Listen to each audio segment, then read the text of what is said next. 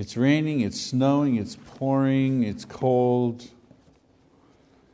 and you braved this weather, took your life into your hands to hear a sermon about money.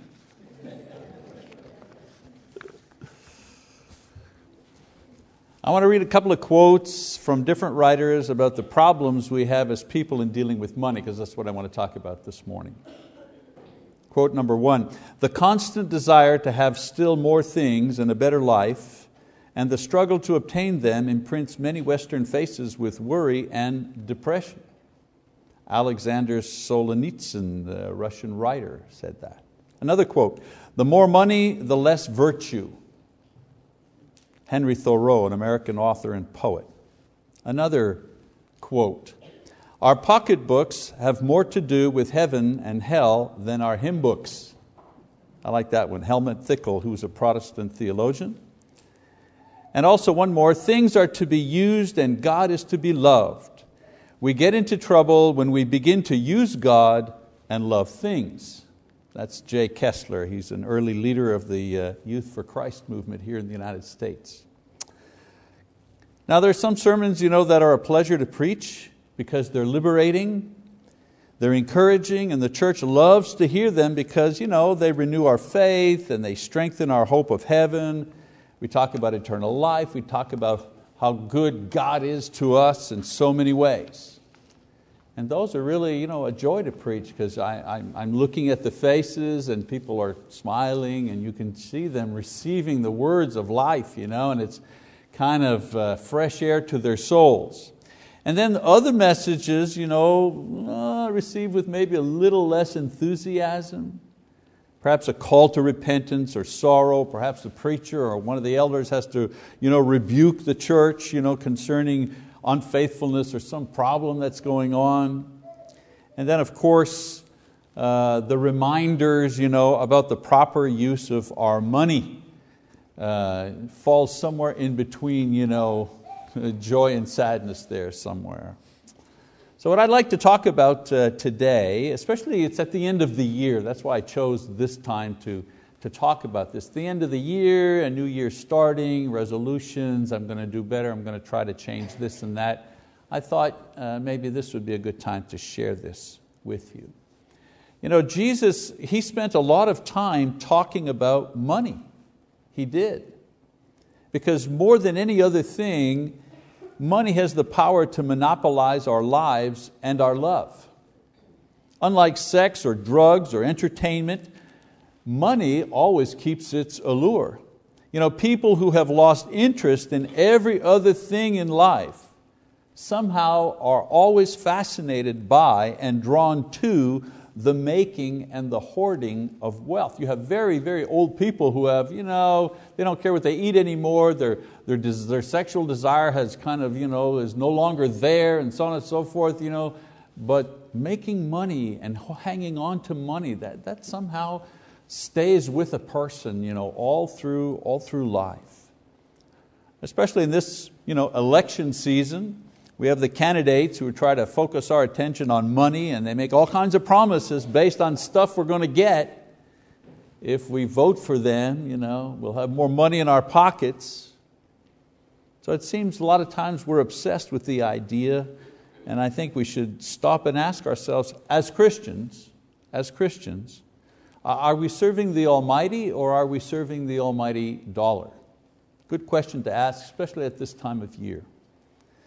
When it came to money, Jesus, He didn't give us charts, pie charts or graphs, things like that, or a list of do this, don't do that. When it came to money, He simply described ordinary people and how they handled their wealth and what happened to them as a consequence of that. In the book of Luke, and I encourage you to open it to chapter 15 because I'll be reading a couple of passages there. In the book of Luke, Jesus tells 3 stories about different men and the way that they handled money and the effect that this had on them. A wonderful summary about Jesus' thinking about money. The first story is a familiar one, the prodigal son in Luke chapter 15. We know that the prodigal son, he was the younger of two sons who took his inheritance money and he proceeded to squander it on himself and on immoral living.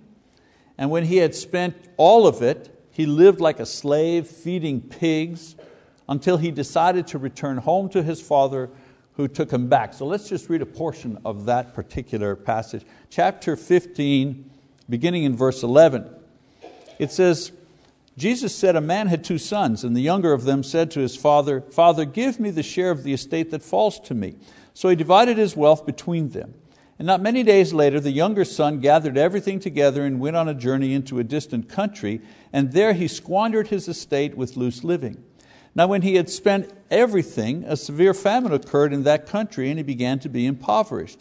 So he went and hired himself out to one of the citizens of that country, and he sent him into his fields to feed swine. And he would have gladly filled his stomach with the pods that the swine were eating, and no one was giving him anything to him. But when he came to his senses, he said, how many of my father's hired men have more than enough bread, but I am dying here with hunger? I will get up and go to my father and will say to him, Father, I have sinned against heaven and in your sight. I am no longer worthy to be called your son. Make me as one of your hired men. So he got up and came to his father, but while he was still a long way off, his father saw him and felt compassion for him, and ran and embraced him and kissed him. And the son said to him, Father, I have sinned against heaven and in your sight. I am no longer worthy to be called your son. But the father said to his slaves, quickly bring out the best robe and put it on him, and put a ring on his hand and sandals on his feet, and bring the fatted calf and kill it, and let us eat and celebrate. For this son of mine was dead and has come to life again, and he was lost and have been found. And they began to celebrate. So that's the story of the prodigal son. Second story is of the unjust servant. Now the unjust servant, this is a fellow who had a little different experience. He's a slave, a steward, and he's caught wasting his master's money, and he's called on account. He was audited, is basically what's happening here. He's going to be audited, and he knows he's going to be found short. So before being thrown out of his position, he begins making deals with all of his master's debtors in order to create a kind of a fallback position for himself. So this one is in Luke chapter 16, beginning in verse 1. It says, now he was also saying to the disciples, there was a rich man who had a manager, and this manager was reported to him as squandering his possessions. And he called him and said to him, what is this I hear about you? Give an accounting of your management, for you can no longer be manager. The manager said to himself, what shall I do, since my master is taking the management away from me? I'm not strong enough to dig, and I'm ashamed to beg. I know what I'll do, so that when I am removed from the management, people will welcome me into their homes. And he summoned each one of his master's debtors, and he began saying to the first, how much do you owe my master? And he said, 100 measures of oil. And he said to him, well, take your bill and sit down quickly and write 50. And then he said to another, and how much do you owe? And he said, 100 measures of wheat. And he said to him, well, take your bill and write 80. And his master praised the unrighteous manager because he had acted shrewdly. For the sons of this age are more shrewd in relation to their own kind than the sons of light. And I say to you, make friends for yourselves by means of wealth of unrighteousness, so that when it fails, they will receive you into eternal dwellings. Then he said, who is faithful in very little thing is faithful also in much. And he who is unrighteous in a very little thing is unrighteous also in much. Therefore, if you have not been faithful in the use of unrighteous wealth, who will entrust to you the true riches? And if you have not been faithful in the use of what is another's, who will give you that which is your own? No servant can serve two masters, for either he will hate the one and love the other, or else he will be devoted to one and despise the other. You cannot serve God and wealth. So that's the story of the unjust servant. One more story, and this is the rich fool. This man was already rich, but he had become richer and felt that he had it made. And so he found out that his wealth was going to be increased, and so he decided to build bigger barns. But the thing he didn't realize at that time was that his life was going to be a lot shorter than he anticipated. This is in Luke chapter 12. So let's go back to Luke chapter 12.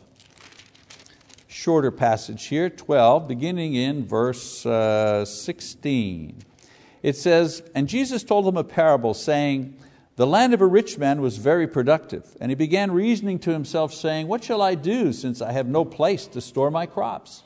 Then he says, This is what I will do. I will tear down my barns and build larger ones, and there I will store all my grain and my goods. And I will say to my soul, Soul, you have many goods laid up for many years to come. Take your ease, eat, drink, and be merry.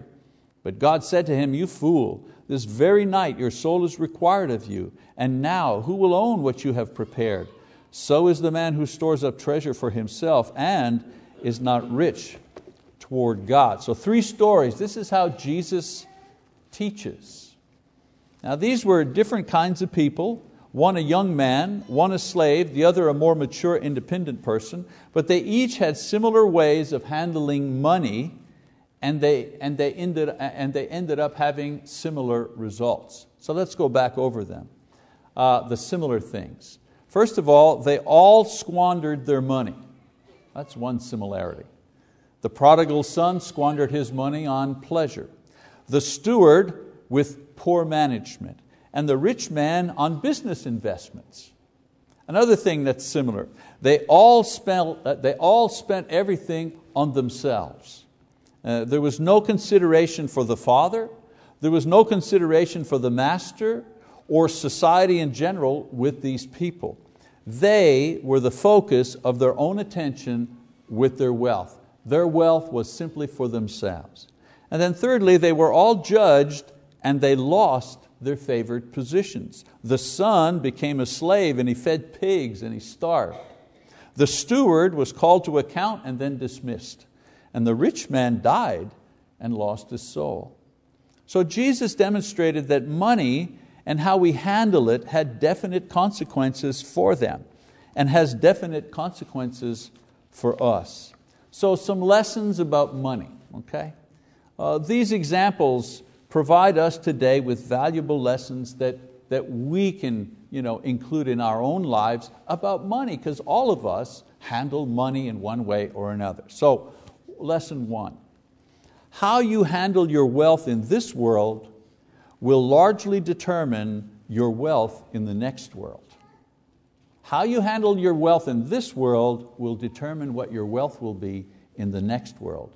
In Luke 16:10, Jesus tells us that if we are faithful in little things, we will be faithful in large. If we are faithful with what belongs to another, then we'll receive our own. So what does being faithful mean when it comes to money? Well, it doesn't mean only knowing how to keep the books. Some people think, I'm a good steward, I keep the books properly. Knowing how to save money, I'm a good steward, I save money, I scratch every penny. Some people use this excuse to be stingy or to do things for the Lord in a cheap way. Yeah, it's for the church. We're putting down the carpeting. Yeah, okay, so which is the lowest bid, the cheapest carpeting? Okay, let's take the color's ugly, who cares? It's the least expensive. And we think, I'm just being a good steward. I'm getting what costs the least. We don't get extra points from God if there's money in the bank when Jesus returns. There's no extra for that. Being faithful means knowing how to use wealth, not hoarding it. The faithful steward, right? What did he do? He doubled his talents. The wise and generous use of wealth now receives greater and permanent wealth in the next life. That's the lesson that Jesus is trying to teach us. Those who do not know Christ, they can be excused for relying on their money because their money is all they've got. But Christians need to realize that money is a tool that God uses to test our faith, and it's not an end unto itself. These 3 in Luke, they didn't know how to use their wealth. They thought it was for spending. They thought it was for use upon themselves, and they all lost.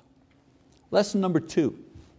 Some people can't tell the difference between true gold and fool's gold. These men, they couldn't see past the glitter and glow of their wealth to what was really important.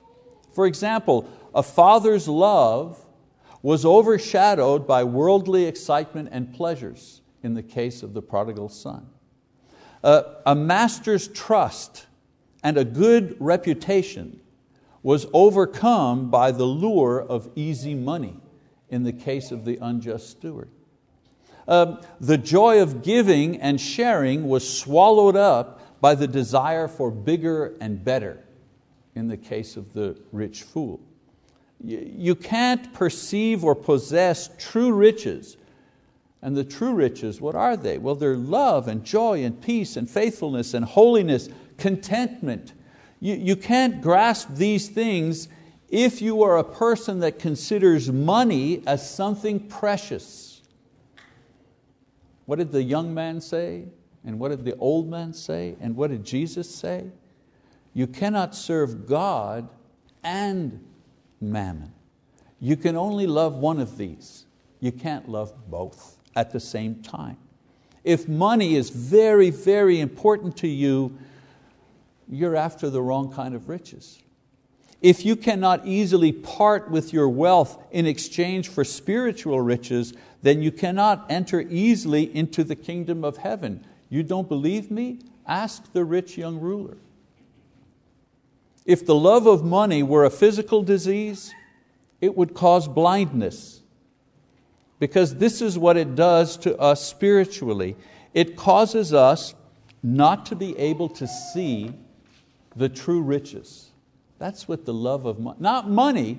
Money all by itself is amoral. There's nothing good or bad. It's a tool. We're talking here about the love of money, the desire for money. It blinds us so we can't see the things that are really, really important. All right, lesson number 3. When it comes to money, everybody has two choices. We can either serve God with our money, or we can serve our money as our God. That's the choice. If we serve money as our God, it will be obvious in our lives as it was in the lives of the men that Jesus described. We will use our money to serve ourselves exclusively. Our needs, our dreams, our agenda, our pleasure. We will make money the basis upon which we make our decisions. It won't be not if God is willing or not, or if this is pleasing to God, if this will advance ourselves into the kingdom. Those are not the questions we ask if money is important to us. The question we ask ourselves is, well, how much is this going to cost me? Or how can I profit from this? If that is the question you're asking yourself when you make decisions, you have a problem with money. And when we do give to God, if money is important to us, then usually we give, little money, or irregular money, or regret the money that we do give. So who do you serve? The Almighty or the almighty dollar? The best way to find out is to look at what percentage of your income you give to the Almighty. I mean, the numbers never lie. You just look at your income tax return. It won't lie to you. If you spend more on entertainment than you spend on God, then it's pretty obvious who your God is. For the rich fool, it was too late to change when the judgment came. His soul was required that night. And the unjust servant, he tried to save himself, but his salvation would only be temporary. Without a real change in his life, he too would end up like the rich fool. Only the prodigal son had the answer. He realized how foolish he was. He made a change in his life. He went home with the intention of serving his father. Only the prodigal son was restored. All of his physical wealth came back to him. All of his honor and position came back to him, and especially the broken relationship with his father. This also was given back to him, because that was the true riches that he had lost. Not the money, not the position. He had lost the relationship with his father, and his father gave him back that relationship. So, How are we going to respond to this particular lesson this morning? I'm going to wrap it up. Will we ignore it like the rich fool? Will we try to save ourselves like the greedy steward? Will we realize our errors and change our behavior as well as our attitude about wealth and give our lives as well as our money back to God for His glory, for His purpose? Unless we want to become Christians today by confessing Christ and repenting of our sins and receiving baptism, unless that's what you need to do, there's no need to come forward in order to respond to this sermon's invitation. Only if you want to be baptized, well, come on down. Only if you want to confess public sin, then come on down. Only if you want prayers through the church to be a better person, or if you're sick, come on down. But other than that, if you're responding to this sermon, well, the true response to this lesson's exhortation will be seen as this congregation responds to the elders' presentation of next year's budget sometime in the weeks to come. It'll be easy to see the signs. People who haven't been giving will begin to do so, even if it's a small amount. And people whose giving has been the same for years will reconsider and perhaps repurpose their offering.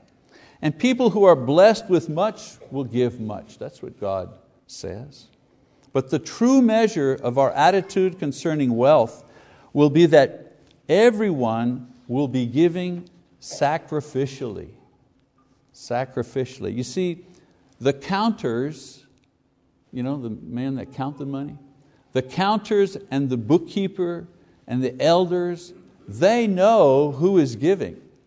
And they know how much each person gives. It's just the way it has to be in the church. There has to be some accountability for the money. Somebody's got to count for it. Somebody's got to account for it and count it and deposit it. You have to do that. The elders know because they're in charge of the leadership of the church. So somebody's got to know this stuff. But I'll tell you, only God knows who is giving sacrificially, because only God knows the heart. And sacrificial giving is what pleases Him because it is the type of giving that is motivated by love and faith rather than duty and habit. As far as this congregation is concerned, our motto for giving in 2016 should be not equal giving, but equal sacrifice. Because not everybody can give equally, but everybody can give sacrificially. So I pray that you will put your wealth into the service of the Lord, and if there's anyone who needs baptism or prayer or restoration also, then I encourage you to come forward now as we stand and as we sing our song of encouragement.